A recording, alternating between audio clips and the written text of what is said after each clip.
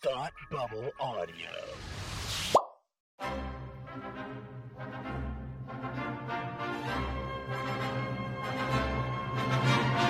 Look, up in the sky! You will never find the more wretched hive of scum and villainy. Welcome to Beer with Geeks with Tim and Frank. Who are you?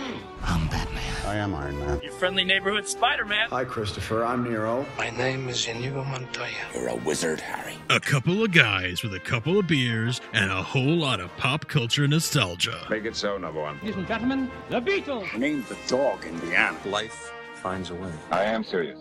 And don't call me Shirley. Now sit back and crack open a cold one, because it's time for Beer with Geeks. It comes in paints. Shaken, not stirred. Great Scott! I was way off.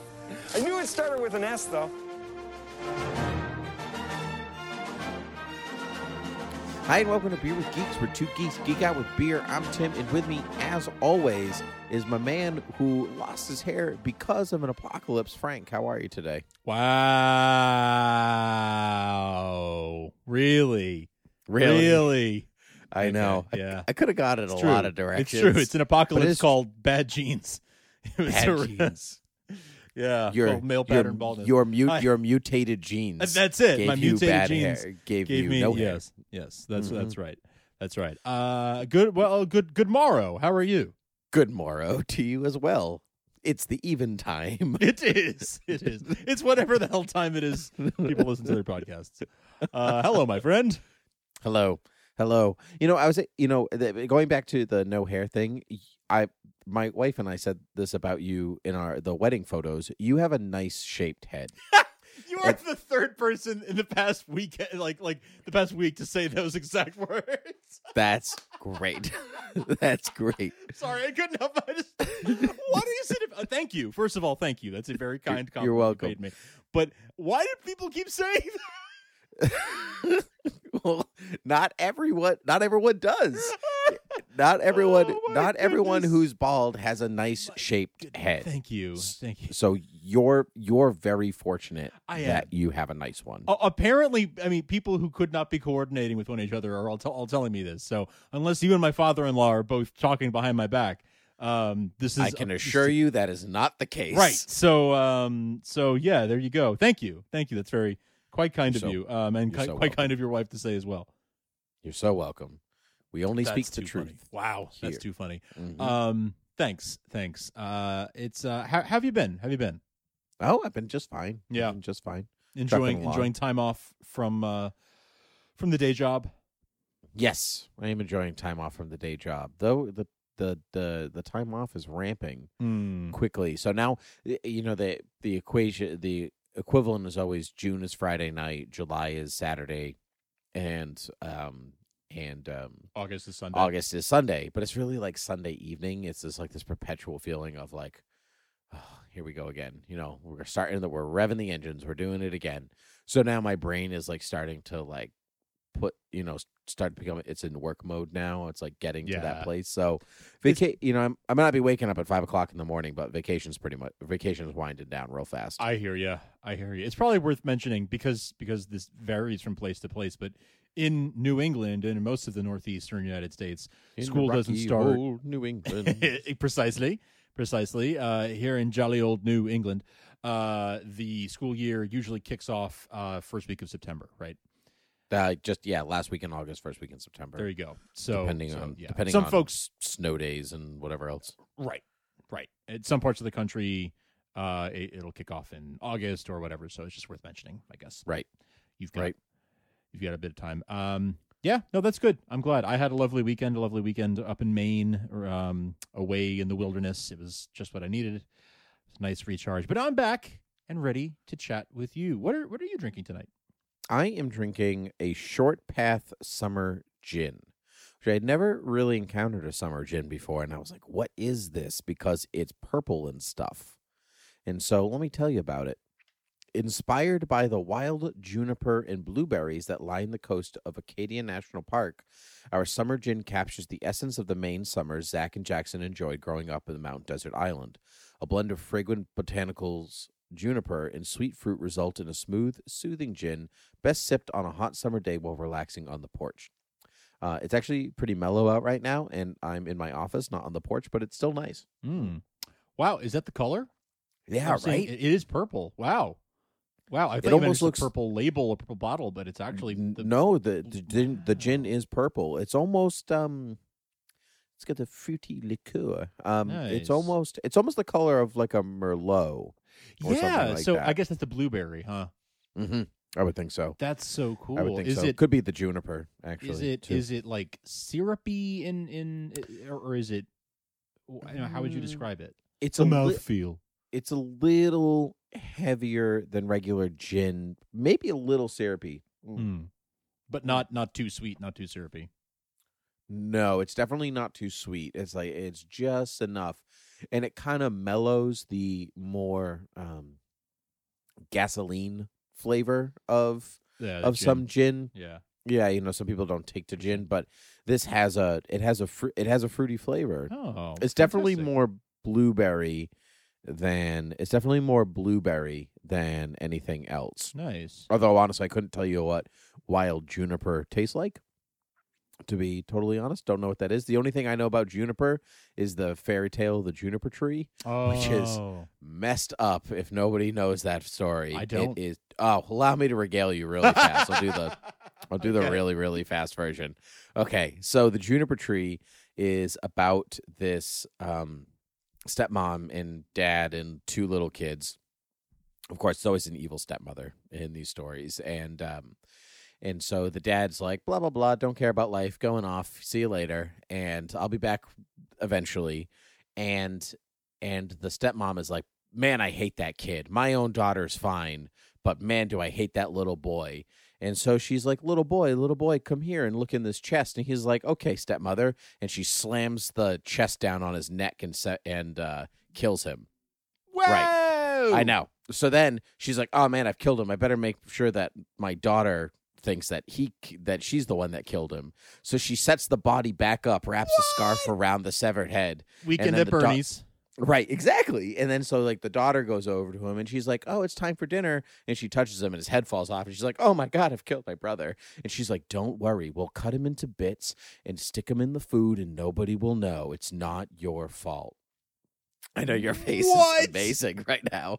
So, so then the dad comes home and he's like, where's my son? I haven't seen him. And they're like, oh, he's off somewhere. And he's like, cool, let's eat dinner. And then so they're eating dinner. He's like, this is the best stew in the world. And they're like, yes, it is. It's great. So the dad eats his own son.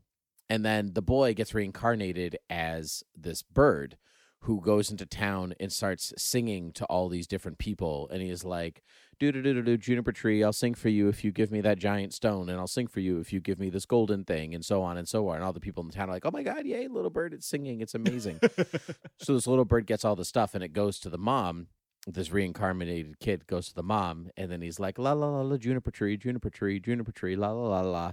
And the mom is like, it's driving me crazy. It's kind of like the Raven, Edgar Allan Poe's The Raven, where the Raven drives him insane. And she like freaks out and then runs outside, and then the boy drops this giant stone on her and she dies. And then he turns back into a boy, and the father's like, good riddance. And then they all go in and live happily ever after. Wow. Yeah. That is really, really deeply messed up. Mm-hmm. Yep, it is. And I didn't do it justice. It's like so much worse. But I bet. But it's great. There's the Philip Pullman, the guy who wrote his Dark Materials, like the Golden Compass and stuff like that. Mm-hmm. He did a kind of rewording of Grimm's fairy tales. And so if anybody's interested in not reading like Grimm's fairy tales, but reading like a maybe airier, easier to read version, check out his retellings of the Juniper Tree. It's so good. It's great. I know. That is some it's messed up. Mm-hmm. Disneyfy that. Well, Disneyfy that, Eisner. On that note, I'm drinking a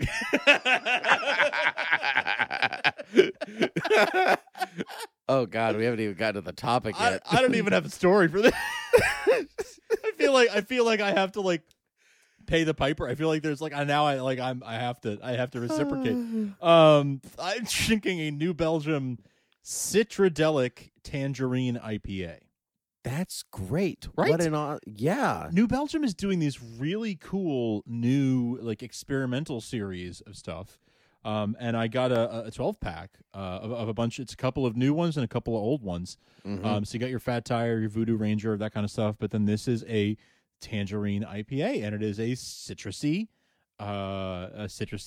but hoppy IPA, and it's actually really, really good. It's tangerine gives it a little bit of a different flavor than like an orange or lemon, like you would get from other citrus fruits. But I just had a tangerine beer. I just had a Clown Shoes, and that one was Clementine. It wasn't tangerine. Clementine, yeah, it was Clementine. Yeah. But yeah, I love the citrus beers. So good, so good. So this one's very refreshing for the summer. For an IPA. So I guess. There once was a tangerine, and it killed a bunch of people, and now we tell stories about it to our children till they'll behave and not. I don't know what the lesson of the story you just told was. I'm sorry. I mean, getting children to behave is perfect. That's all good. The juniper tree one is like the beginning of the story is the passing of the seasons of the juniper tree reflect the mother's pregnancy of the boy. And then, then she gives birth, and then she dies just as leaves die in winter and stuff like that. That's where her death is the original is death has died to the death of the leaves on the tree, and then the stepmother comes in the spring, and so life begins anew. It's like all tied back to that moment right there. But I skipped that part of the story because that's not the bit where she cuts off her stepson's head with a truck. Sure. Yeah, no, that makes sense. Mm-hmm. That story's a little up and down. It's a little hit or miss. Through no fault of yours, the telling of it. It just sounds like the story is just not the best story I've ever heard. Much like a certain film franchise that I would consider as sort of hit or miss, up and down. Certain parts are not so great, and not always at the fault of the people telling the story. Star Wars. No, nope. Just kidding. Everyone is perfect. Everyone's perfect. Yeah. Nope. Hold on. I'll keep going. Terminator. No, nope. Everyone's perfect. Well, wouldn't go that far. No, Frank, you're talking about, please, some are up and down, some are not at the fault of the people. That means you're talking about the X-Men franchise. Sure am. Yeah, I sure am. Now, Frank, you are just okay with the X-Men, if I remember correctly. You're like, the X-Men are there. They're certainly people inside a comic book, and I've seen some of their work. That is true. On the whole, that is true. I have read some X-Men stories that really, really, I really enjoy. But on the whole, as a team, it's not my favorite team. I would much rather read the Avengers or the Justice League, or something of that variety. Those are stories that I'm just more, in tune with. But the X-Men, I understand the significance and the importance of them, and I have enjoyed the odd X-Men film here and there. But the franchise has been really stop and go, and I keep coming back to hit or miss, and that really feels like the most accurate description. Is that how you would characterize it as well? Absolutely. It's very hit or miss. I think it's such an important film franchise because it's not just about like the X-Men, but X-Men really kicked off the world of superhero filmmaking that we're still living in. Yeah. So a lot of people credit, not as many as it should, but a lot of people credit Blade because that was like people will go to this, but most people didn't even know Blade was a Marvel film. Never mind like a comic book character, because he was very C-list. He never even had his own title. He was a character in Tomb of Dracula, and so not until his own film where people were like, "Oh, Blade, I see." So, and then I would say that X-Men is really the thing that kicks everybody off into the stratosphere, and then it certainly died with a whimper, and that is. Like it's almost like a great figure of history. Like it's like George Washington, leads America to, independence, dies of the cold. Yeah. That's kind of what the X-Men film franchise is. Moments of greatness and then dies with a cold. Yeah. Yeah. It's kind of Boba Fett, just goes out like a chump. It does go out like a chump. Fizzles out. Due to budget constraints and studio interference, it goes out like a chump, just like Boba Fett. Yep. Mm-hmm. That's right. Well, do you remember seeing like the first X-Men film in theaters? Were you too young? Anything like that? I wasn't interested at the time, frankly, because I knew I wasn't that interested in the franchise. And comic book movies were not yet the machine that they are now. Oh, definitely not. Mm-hmm. Right. So I didn't see it in theaters. I saw it later. I think the first one I really remember seeing in theaters was probably First Class. Whoa. Yeah. Whoa. Yeah. Well, by the time I would have cared, because X1, 2, and 3, I was just sort of like meh, in terms of my interest level. And that was, yeah. But by the time we got to X-Men Origins Wolverine, that was the one that leaked online.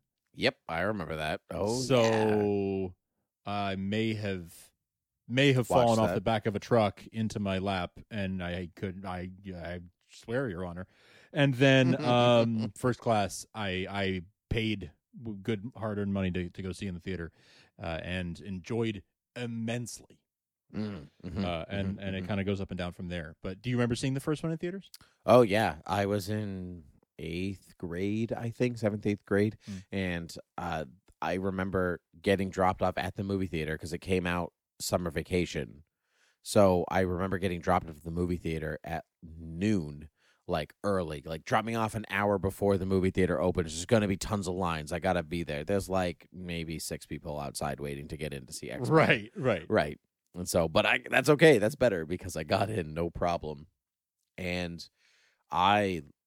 it's funny. I remember, that age. I grew up watching the 90s cartoon. Right. So I was a big X-Men fan and still am.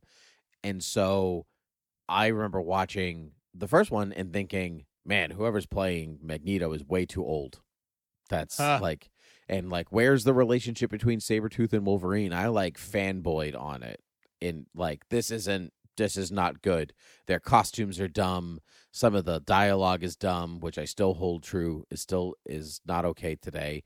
But there are some really great moments in it. And because at that point, 2000, there was nothing. So, take what you can get. Here's Nick Fury starring David Hasselhoff and X-Men. If you don't like it, too bad. Right. Mm-hmm. So, but I've seen every single film. I remember seeing every single film in theaters, maybe more than once, depending on the movie. They are definitively ranked for me. The X-Men: The Last Stand is a movie that comes close to me hating just as much as Iron Man 3. Wow.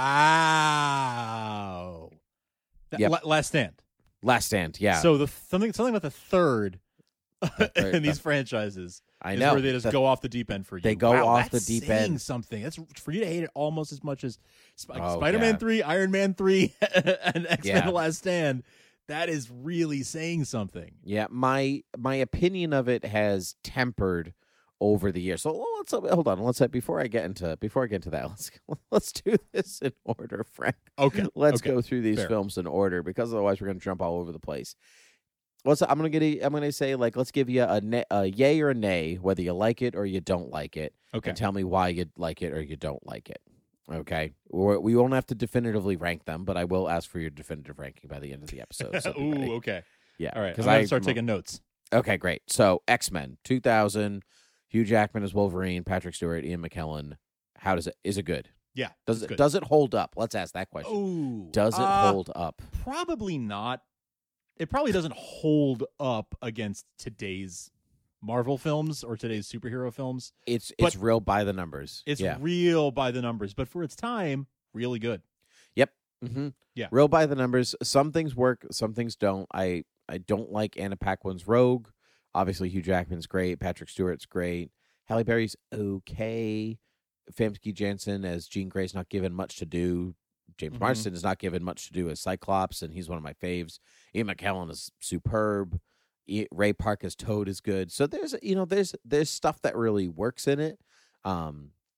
Mystique is not given tons to do. Rebecca Romaine, I think it was Rebecca Romaine Stamos at the time. I think, yeah, yeah, and not given tons to do, but she really built that part into something, and a career for that matter. Out of a part where she walked around naked and barely said a word, like she actually built a career out of that. So you got to give the woman credit. And she has acting chops. Like let's not neglect That's what I mean. Like yeah, what I mean. Like people were like, "Who's this?" She's a model, and and then she became an actress because of that. She plays Lois Lane in the Superman animated films now. She's great. Yeah, no, she absolutely she's excellent. Yeah. All right. Yeah. X2. Just an A for you, really. This is considered one of the best ones. Tell me more. Yeah. The first three kind of. I don't know if it's. I think there's something about Doherty and Harris as writers. Okay. Because on first watch, first watch, not first class.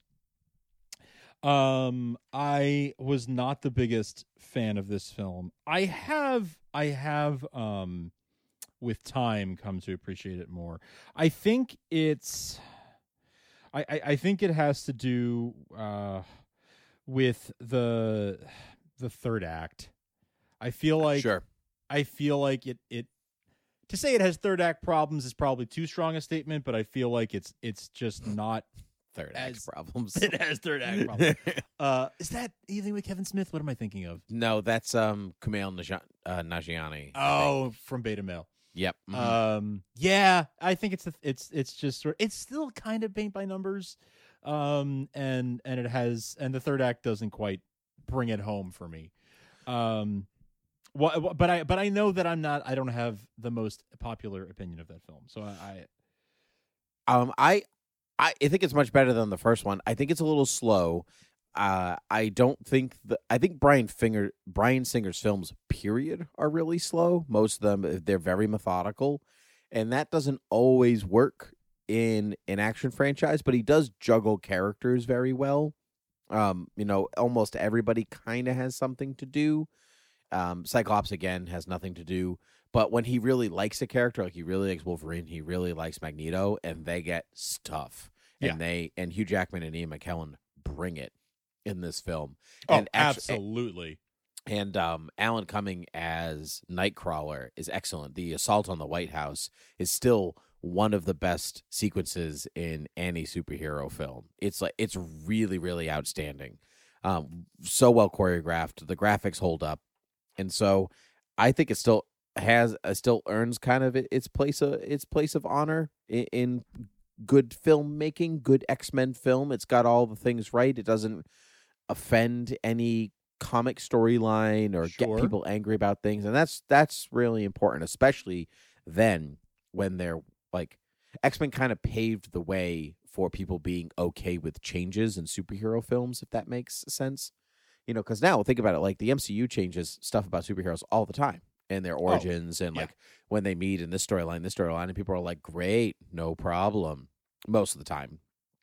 It took time for, and honestly, these films kind of paved the way in a lot of respects for a lot of different things that we can probably get to later. But I think that's one of those things that they were very good about sticking to, like the stories, like the origin stories, for the most part with these characters, because that was the expectation at the time. Yes, right. That you have to do exactly what was on the page, now that you have to do that on screen. And that's where X-Men The Last Stand comes in, where this film, talk about complications, Bryan Singer was supposed to return, and he didn't. He went off and made Superman Returns instead, if you want to talk about deviating from the page, but on retrospect, it's pretty good. Yeah. But also talk about a slow burn, if you want, things like that. Last Stand, directed by Brett Ratner, came in and they mushed too much together. And it was supposed to just be Phoenix. It was just supposed to be Dark Phoenix, and I think Sigourney Weaver was even lined up to play Emma Frost, and they, all this stuff was kind of ready to go 2 weeks before. It was like, now let's also do this mutant cure thing that's happening in the comics right now, because this is when Joss Whedon's run kind of was in. Wow, talk about a lot of run. Yeah, really, it's a really great run. Brought back Kitty Pryde and Colossus, and that's a great X-Men storyline. You want to talk about the X-Men franchise being like bombarded by like male sexual predators, though. Oh God, yeah. Like all at once in this weird era of Bryan Singer and Brett Ratner and Joss Whedon all at the same time working on the X-Men. Very strange. So anyway, talk about it's one of those films where it's like you mushed too much stuff into one film, and then you didn't really understand the characters that you had, and then all your supplementary characters, you were like, oh, they're mutants, they can jump high because that's what all mutants can do. No, Yeah. it becomes very generic, Extremely generic. Yes, that's right. I fully agree with that. Yeah. Wow. Yeah. So it's just Simon Kinberg co-wrote that movie. He sure did. Simon Kinberg's real hit or miss. He's either really on it or he's way off base. But Simon Kinberg's been involved with the X-Men for a long time. Even Kevin Feige got his start on the X-Men films. And That's so right. you not could, Spider-Man? I thought he started on Spider-Man. I think he started on X-Men. Okay. Do you want to use one lookup for that? Because I know really. I'm pretty sure he was like the assistant to Avi Arad at first or something like that, and Avi had his hands in all of it. Yeah. So I'm pretty sure it was X-Men. Okay. But Last Stand is a film where I'll look at now and be like, look, you gave us Kelsey Grammer as Beast, and I will be eternally grateful for that. Seriously, that is one of the best bits of casting. I wish we could keep Kelsey Grammer as Beast like for as long as there are X-Men movies. You know, I agree. It's one of those things that's just too Bring him perfect. back. Like the same way that I hope we can, in some form, keep J. Jonah Jameson. J.K. Simmons. As played by J.K. Simmons, yeah. That's I'm right. glad that they folded that into the MCU in some way, because that was just such pitch perfect casting. It's just a shame to let it go. Yeah, there are some actors that do an excellent, superb, amazing job and can be replaced. I think Hugh Jackman is a great example of that. Yeah, Hugh he Jackman could be replaced. He Hugh did a Jackman fantastic job, but could be replaced. He's an excellent actor, wonderful Wolverine. Came out of nowhere to really steal that part right from under Doug Reese Scott's, like fingers, because Mission Impossible 2 was going too long. And so he was stuck doing Mission Impossible 2, terrible. And then so Hugh Jackman came in and did that. And so, but even I think Doug Reese Scott said like he would never. No, it was almost Russell Crowe's who turned it down. Did you know this? Oh my God, Russell Crowe as Wolverine. Yeah, so he was just Gladiator hadn't come out yet. He had just wrapped Gladiator, and they offered him Wolverine, and he said no because he didn't want to be known as quote the wolf guy because Maximus in Gladiator wears like a wolf crest on his armor, and he has a pet wolf. And he's like, and I thought it was going to be like this thing. It was going to be this big deal for Gladiator, and then I didn't want to be known as like the wolf guy, so I turned it down. And he said, and nobody ever mentions the wolf thing in Gladiator ever. No, that is not essential to the story in any way. And so he turned it down, but he did say that he would never carry it through with the grace that Hugh Jackman did. And so he said, it was meant to be that way.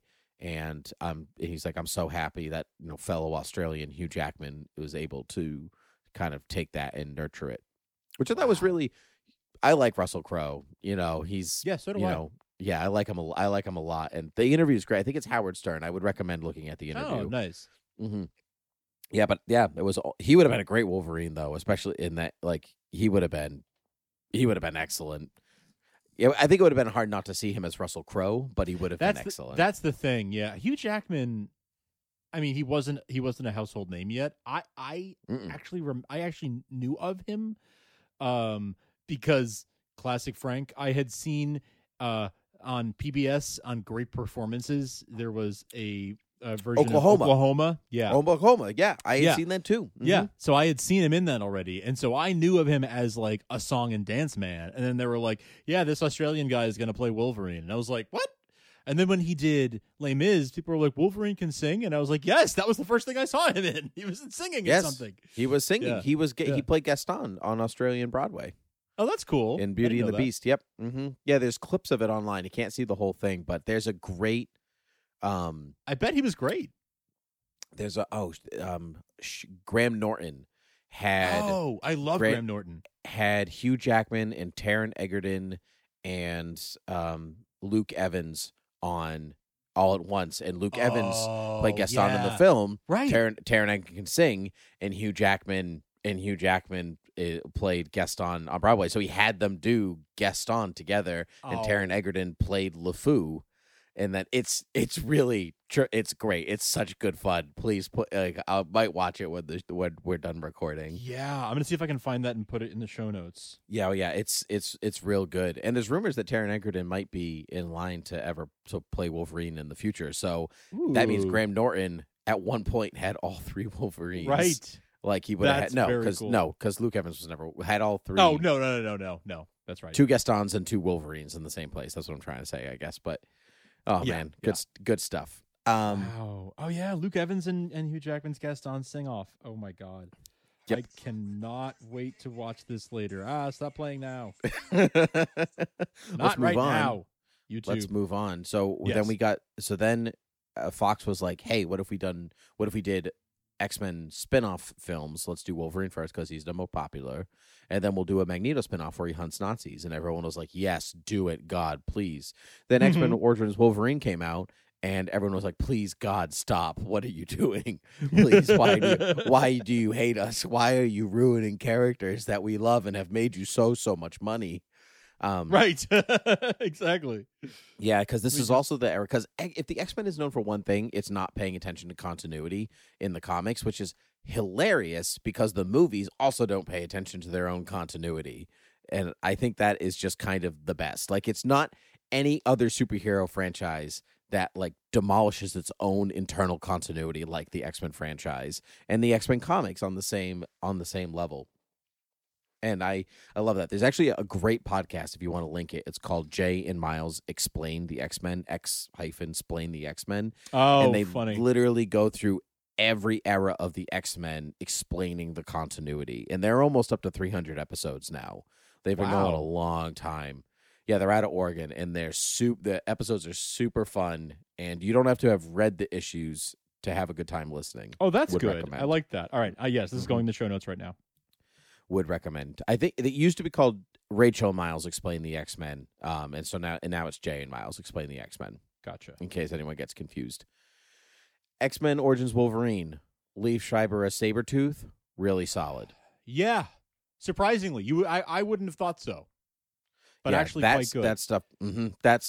That stuff's good. Actually, even Taylor Kitsch as Gambit, not terrible. There's some actual good stuff in there. I think this movie got a worse rap than it deserved. It's not a very good movie, but it got a worse rap than it deserved. It's definitely watchable, and it's certainly more watchable than a lot of comic book films out there. Even modern comic book films like X-Men Origins Wolverine, not terrible. It's not great.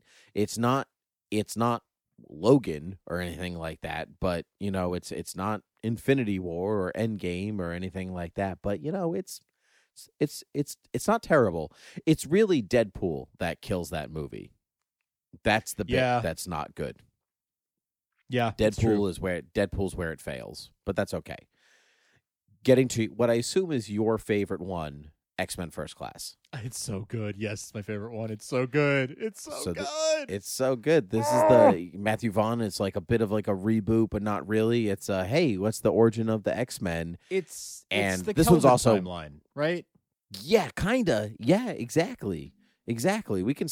Well, yes, it's like the X-Men ignoring their own continuity to then reshift their continuity again with Days of Future Past, but.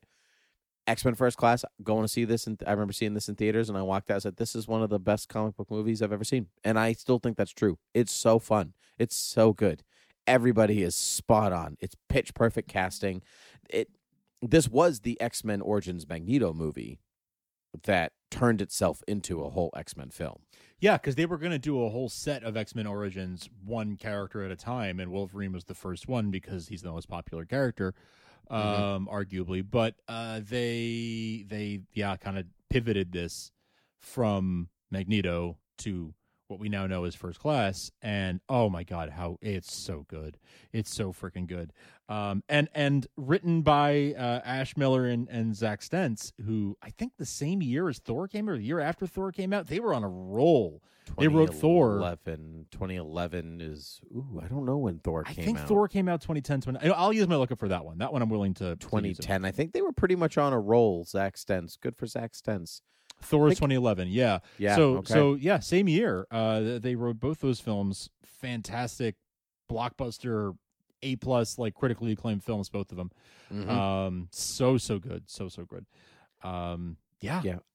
I think X-Men First Class succeeds on its. I mean, the story's fine and it's good. Actually, it's really good and it's fun. The story succeeds on its casting. It's so strong. I think it's even stronger than the original. It's stronger than the original films. I would. I think that's no contest for me. It is far stronger. And I think even so, like Patrick Stewart and Ian McKellen are fantastic in their roles. Honestly, I think James McAvoy and Michael Fassbender are better. They bring a different energy. Yes. They bring more, maybe possibly more charisma. Yep. Mm-hmm. I mean, Patrick Stewart and Ian McKellen were already in their 50s and 60s when First Class, when the X-Men came out. So, and now you're talking, it's young blood, basically. It's real young energy, but man, do they have screen charisma. Oh, they have boy. like movie star charisma. And that, yeah. And I think like Patrick Stewart and Ian McKellen have like talented charisma, if that makes sense. Absolutely. Because they're great and I love them. But McAvoy and Fassbender have movie star plus talent charisma. It's a different. It is different. It's a different kind of energy they bring. I want to say that they brought more passion, maybe for these roles, or they inhabited the roles more fully in a way that Stewart and McKellen maybe didn't take it as seriously because it was a comic book film and they were sort of like not sold on the seriousness of it. Well, I don't think that's actually true because because Stewart came from Star Trek. It's not like he doesn't have a history with sci-fi. And of course McKellen, he did Gandalf. It was X-Men, and then he immediately went and did Gandalf. And before that, he was in stuff like The Shadow and everything so he's not like I suppose opposed to fantasy sci-fi type of things. There's just such a different energy to First Class that is hard to quantify, but it's such a fantastic film. In some ways, what I think part of that energy is how far superhero films came in that 11 years. That's right. I think that's a really big part of it, and what they're allowed to do. I mean, heck, even like what Fassbender gets to do as Magneto is just cooler than what Ian McKellen's scripts called for. And as much as he's a good Magneto, Fassbender's like, I'm hunting Nazis in the first one. Right. That's awesome. I'm going to take a knife and fly it through the air and stab this guy and come back and stab the guy in the hand after I took it out of his hand to stab that guy. Like, yep. Oh, it's cool. It's cool. And then he shows up at the end and the helmet is purple and he's wearing the red garb suit and it's just so cool. I'm going to watch it soon. It's an exciting movie. It gets you excited in a way that I don't think many of the previous films really do. No, I agree. I think that's a Matthew Vaughn energy because he's real good about like bringing you into the feels. I think you're right. I think you're absolutely right. But I also think I think that the writing really did a lot too. I think that it really, really there's a lot of character moments and there's a lot of just they really brought the characters to life and made them feel more real. But yeah, all right. So that's First Class. And then there's the Wolverine, which is, I think it's good. The third act falls a little bit off the rails, but the majority of it, it's cool. It's cool. It's Wolverine fighting ninjas in Japan. Like it's fun. It's got a kind of a low grade energy to it though. Like it almost needs like an adrenaline boost, which is saying something considering he's on like a bullet train at one point. Yeah, I feel that though. I feel that low energy. Darren Aronofsky was first tapped to direct this film. I would have really liked to have seen what that would have looked like. I think that would have been a very interesting to have like an auteur director come in and do something like that. Well, The Wolverine is directed by James Mangold, who is not exactly your big blockbuster director. You know, he also directed Logan, which we'll get there, but man. Right, but I mean, James Mangold is Walk the Line, Girl Interrupted. Another, Three Walk the Tenths Line, of one of my Yuma. all-time favorite films. So Yeah. I'm not bagging on James Mangold, but the film didn't have the energy that I wanted. No, it feels a little bit like Mangold versus studio. You know, like you can kind of That's feel what it that. feels like. Yeah, and when the studio allowed him to maybe make Logan the way he wanted to make it, that's when it became something. Because the Mangold stuff, I think, in The Wolverine really works, and when it's like studio, like we got to make a comic book movie, that's when it doesn't work. And so it's hard for me to tell what's what. Mm-hmm. Yep. And so so it's good, but not great. Yeah, but no, it it's is fine. great. But no, it is great though. X-Men: Days of Future Past. That's solid. It's so solid. It is Crisis on Infinite Earths before Crisis on Infinite Earths. Yes, that's right. Bring them all together. Make it awesome. Everybody brings their game. Every single person is so freaking good. My God. Mm-hmm. I mean, like this, it continued the momentum from First Class in my book. Yes, I agree. Even for a Bryan Singer film, it continued the momentum. Yeah, that's right. That's right. Which, as we talked about before, sometimes his films are slow plotted, but this really and also Simon Kinberg involved in this film. Wrote this film, but it's just fantastic blending of the worlds. Peter Dinklage, To Peter Dinklage. Chef's I agree. kiss. Chef's kiss to Peter Dinklage. Actually, you know what? Real kiss, right on the lips. Give it to me. You know, All right. real. Yeah, fair. Yeah, Fair. just because he's Peter Dinklage. I think it's one of the best, if not the best, of the franchise, and it's solidly plotted. It's well acted. It looks beautiful. Everybody works. They try to bridge the gap a little bit. You know, like Fassbender and McAvoy do Patrick Stewart and Ian McKellen accents as opposed to their own in First Class. They try to bridge it a little bit more, and the Quicksilver scene. Oh man. It's like Nightcrawler level. It's got same you know what, that Bryan Singer does that really well. He does he thinks about that particular moment so well. Like how can I showcase this character? Yes, he does. He's very good at character moments and bringing them to life in vivid visual ways. Yes, he is. It's excellent. Speaking of vivid and visual, Deadpool is next. Oh my God. I think you could check out. We did an episode on Deadpool because we were certainly recording by the time that Deadpool came out. So and we saw it together. We did. So you can check out our Deadpool episode to hear more about Deadpool, how we bow at the feet of Deadpool. I think Deadpool is great. Deadpool's not a favorite character of mine. You know what I mean? Like I enjoy when he's there, but I don't seek him out. But I love me some Ryan Reynolds Deadpool. He was able to redeem himself, not just for his crappy not his choice, but crappy Deadpool in X-Men Origins Wolverine, but also his crappy Green Lantern, also probably not his choice. So yeah, you know, they made fun of Green Lantern in the opening credits of Deadpool. Yes, they did. Yes, they did. It's so good. I love a good meta story. You know that. I love good meta references, and so I'm there for Deadpool. The story itself. Like if you take out the jokes, if you take out the fourth wall breaking and things like that, it's really just okay. It's just okay. It's very A to B. But you want to talk about a film that knows how to hide its budget. That's right. Mm-hmm. That's where the genius of Deadpool is. It was made for something like $80 million, which is nothing for an action film, particularly by the time that Deadpool came out. You're talking movies spend up to $300 million on an action film, and you have Deadpool for $80 million, and it blows everybody out of the water. It makes almost $1 billion. It made 10 times that. Yeah, they get almost made $800 million at the box office. One of the first successful rated R comic book films, if not the really most successful. It definitely is the most successful, I should say. But and then Fox kind of screws the pooch, and they come out with X-Men Apocalypse, which for my money, not actually terrible. I think it's just very generic. This is where I've coined it would have been great in 1995. Yes, that's what this was. That's what this was. But by the standards of today, didn't quite hit the mark. That's right. It's funny because Brian Vaughn, director of X-Men First Class, pitched Days of Future Past. He pitched 3 films, and he was like, we're going to do First Class, and then we're going to do X-Men in like my version of the X-Men fully formed, and then we're going to do Days of Future Past as the end.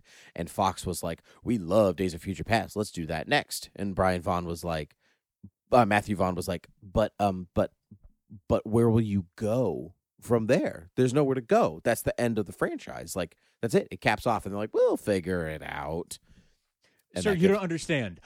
Money. Right. But I understand. But that's where we get Apocalypse and Dark Phoenix, is because Fox was like, no, Days of Future Past now. We don't want just an X-Men film. We have those. Right. But it's just what could have been. What could have been. Had they had the patience to let it build, they may have had something really, really great. They would have had something, for my money, that is still continuing. They could have really, yep. Well, I mean, so. I'm sure the merger with Disney and everything kind of would like put that, that would, but it's such an important film franchise to just like flop at the end with some excellent actors. It's really sad. But what they didn't do, they listened to their instincts and they let James Mangold back, and they did Logan. A nice cap off. See, they capped off Wolverine the way they should have capped off the X-Men. Absolutely. I would not have been upset if they had let barring Deadpool 2, which we'll talk about in a second, I would not have been upset if they had sort of let the X-Men franchise end with Logan. And it's been like, we're flashing forward to the future, and this is the end of this timeline, right? Mm-hmm. Deadpool is sort of a pocket universe, not a pocket universe, but it's a different character in the same timeline. It's fine to tell his stories separately, but I would have been fine with letting that go. Yep, just let that be the good send-off for those characters. Completely agree with you. It really is it is a really well-made film. Not even just a comic book film. It's just a really well-made film. And I think that even actually the Deadpool films don't take place in the timeline of Logan, because Logan's in the future. So right. Heck, you could have made Deadpool's 4, 5, 6, 7, 8, 9, and 10 and still not have reached Logan. It wouldn't really matter. So that's what I'm saying. Exactly. Yeah. Again, you can check out our Logan episode for more Logan love. Famous actor Logan Love, and then so Deadpool 2, which I don't think is nearly as good as Deadpool. In fact, I was disappointed by Deadpool 2. I think it's very much like a celebratory clap on the back for itself. It's like, yeah, we're funny. It was fun. We make films. I remember liking it more than you did, and I probably still do like it more than you did. But I thought it was fun. I see your point, and I see where you're coming from on that. I think it was fun, but you're right. It did not come up to the level of Deadpool 1, and it certainly doesn't rise to the level of a lot of these other films either. Nope, not even close. And then we hit Dark Phoenix, which you did not see, which I did see. So I'll wrap this up fairly quickly. It's not as bad as the reviews say it is. It's like X-Men Origins Wolverine. It's not as bad. Is it in that really? Okay. It's not. No, it's actually pretty good, and in some ways, it's actually a good wrap up to the franchise. Not great wrap up, not Logan wrap up or Days of Future Past wrap up, but it's pretty good. It's pretty good. It's well acted. The story's cohesive. It definitely in some ways suffered from rewrites, because the Skrulls were supposed to be in it. And then Captain Marvel came out, and they went, oh no! So they changed the name of the Skrulls to a different alien in the Marvel universe that first appeared in the Avengers comic, ironically. And then they can do that. Mm-hmm, yeah, they can use an Avenger. Okay, yeah, I think at that point they were like, whatever, it's Disney now, doesn't matter. I guess that's true. Yeah, and so things kind of got reshuffled, it kind of in the way that The Last Stand got reshuffled. And it suffers from different problems, but also kind of the same problems. But if you're a fan of the franchise, you should see it to kind of wrap up, because you know what? McAvoy still brings it. Fassbender still brings it. And then ultimately, and that's what's most important in the new phase of the X-Men movies. That's true. That's true. I'll watch it at home, but I honestly, the reviews were so disappointing, and I'm already so hot and cold on the franchise that I was sort of like, you know what, that's fine. I'll catch it on HBO. You know? Oh yeah, I think catching it on HBO would be just fine. But Yeah. I don't think it's as bad. Actually, I think it's a little bit better than Apocalypse. Honestly, it's actually got the X-Men. It's actually got the X-Men working as a team, like a really cohesive team, and that's real fun to see because we don't really see that in many of the films. They're kind of individuals who have powers, who are the X-Men, but this one you see them working together. This is the stuff we've practiced, guys. Okay. Let's do it, and that is kind of worth it to me. You are validating my choices, though, because you know what I did with Apocalypse? Not Caught see it it. on HBO. Oh yeah, catch it on HBO. So Catch it on the bow. Yeah. Mm-mm. yeah, catch it on the bow. Yeah. Catch it Yeah. on the bow. All right. So Yeah. Frank, let me give me your ratings. Give me what are the best ones? What are the worst ones? Okay. So I'm gonna on the fly here. I'm gonna attempt this. So I'm gonna say First Class, then Days of Future Past, then X-Men 2000, then Logan goes above X-Men 2000, and then X-Men 2000, then Deadpool, then X2, Last Stand, X-Men Origins Wolverine, The Wolverine, Deadpool 2, Apocalypse, and I haven't seen Dark Phoenix, so that's off my list. Wow. The X-Men Origins Wolverine is before the Wolverine for you. That was my big takeaway from I didn't from like your the list. Wolverine very much. That is crazy. Like I said, it was slow kinda and plot. love that. It didn't really do it for me. No, I kind of love that. Go with your gut. I like Yeah. that. Good. Like I said, I didn't care for that film, and I thought that Origins was underrated. Not like it was a fantastic film, but I think people got distracted because of the leak, and they got to see it in a different environment than a not controlled environment, and the effects weren't done yet. Do you remember that? The effects were not done. Yeah, I mean, arguably they weren't done when I watched the film either. Well, but that's the thing is that yeah. it didn't improve that much. But we saw an incomplete product first, and for some people that's all they saw, and that's like not fair. It's not a fair comparison. It was just okay, but like if it had just been just okay and didn't have the leak and you'd seen it on a big screen first, I feel like people would have had a different opinion of it. So I give it a little bit of I give it the benefit of the doubt. Mm-hmm. Gavin Hood is the director of that film, and because people really talk about the movie as being like not great, but they never really talk about Gavin Hood, and I think that's great because he's not a terrible director. It's definitely a studio film more than a director's film. And I would encourage people to check out Eye in the Sky, starring Helen Mirren and Alan Rickman, if they want a good example of Gavin Hood being a good director. He did Ender's Game. Yeah, which is also not great. Studio Okay. film, definitely not great. Book is amazing. Yeah, Read the I like book. the book. Book's great. Oh, I didn't know you have read Ender's Game, Frank. Long I time love ago. Ender's Game. I've read it like at maybe 5 times. I love Ender's Game. I like it. I like it a lot. I didn't like it that much, but I like it. I like it a lot. I used to teach it, so I think. Oh, to be right, fair, that's right. Yeah, so yeah, I used to teach it. So anyway, all right. Here's my definitive ranking that'll probably change one day, but who's to say?